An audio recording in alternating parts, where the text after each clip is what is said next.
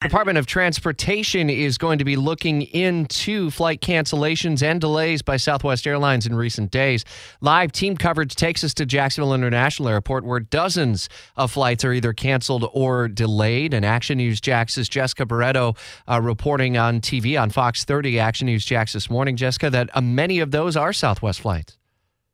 Right now, all of the canceled flights out of JIA are Southwest Airlines flight, a total of 18. There is one delayed flight, which is a Delta flight, and yesterday a majority of those canceled flights were Southwest. 20 total canceled, 18 of those were Southwest, 2 were Delta.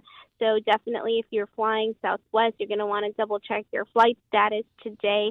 And we are seeing a busy morning out here, and we're seeing some delays also, but Southwest is being affected disproportionately. What are you hearing from passengers? Are they anticipating that they're likely to be negatively impacted by this? Passengers are just moving along, so they haven't really shared words with us this morning. But we do know that Orlando has 154 cancellations, Atlanta 115. So it's not just here at JIA, it's pretty widespread. All right, Jessica Barreto live at Jacksonville International Airport with continuing live team coverage as this story is not expected to let up anytime soon. It's likely to have ripple effects for the coming days, maybe even into the New Year's weekend.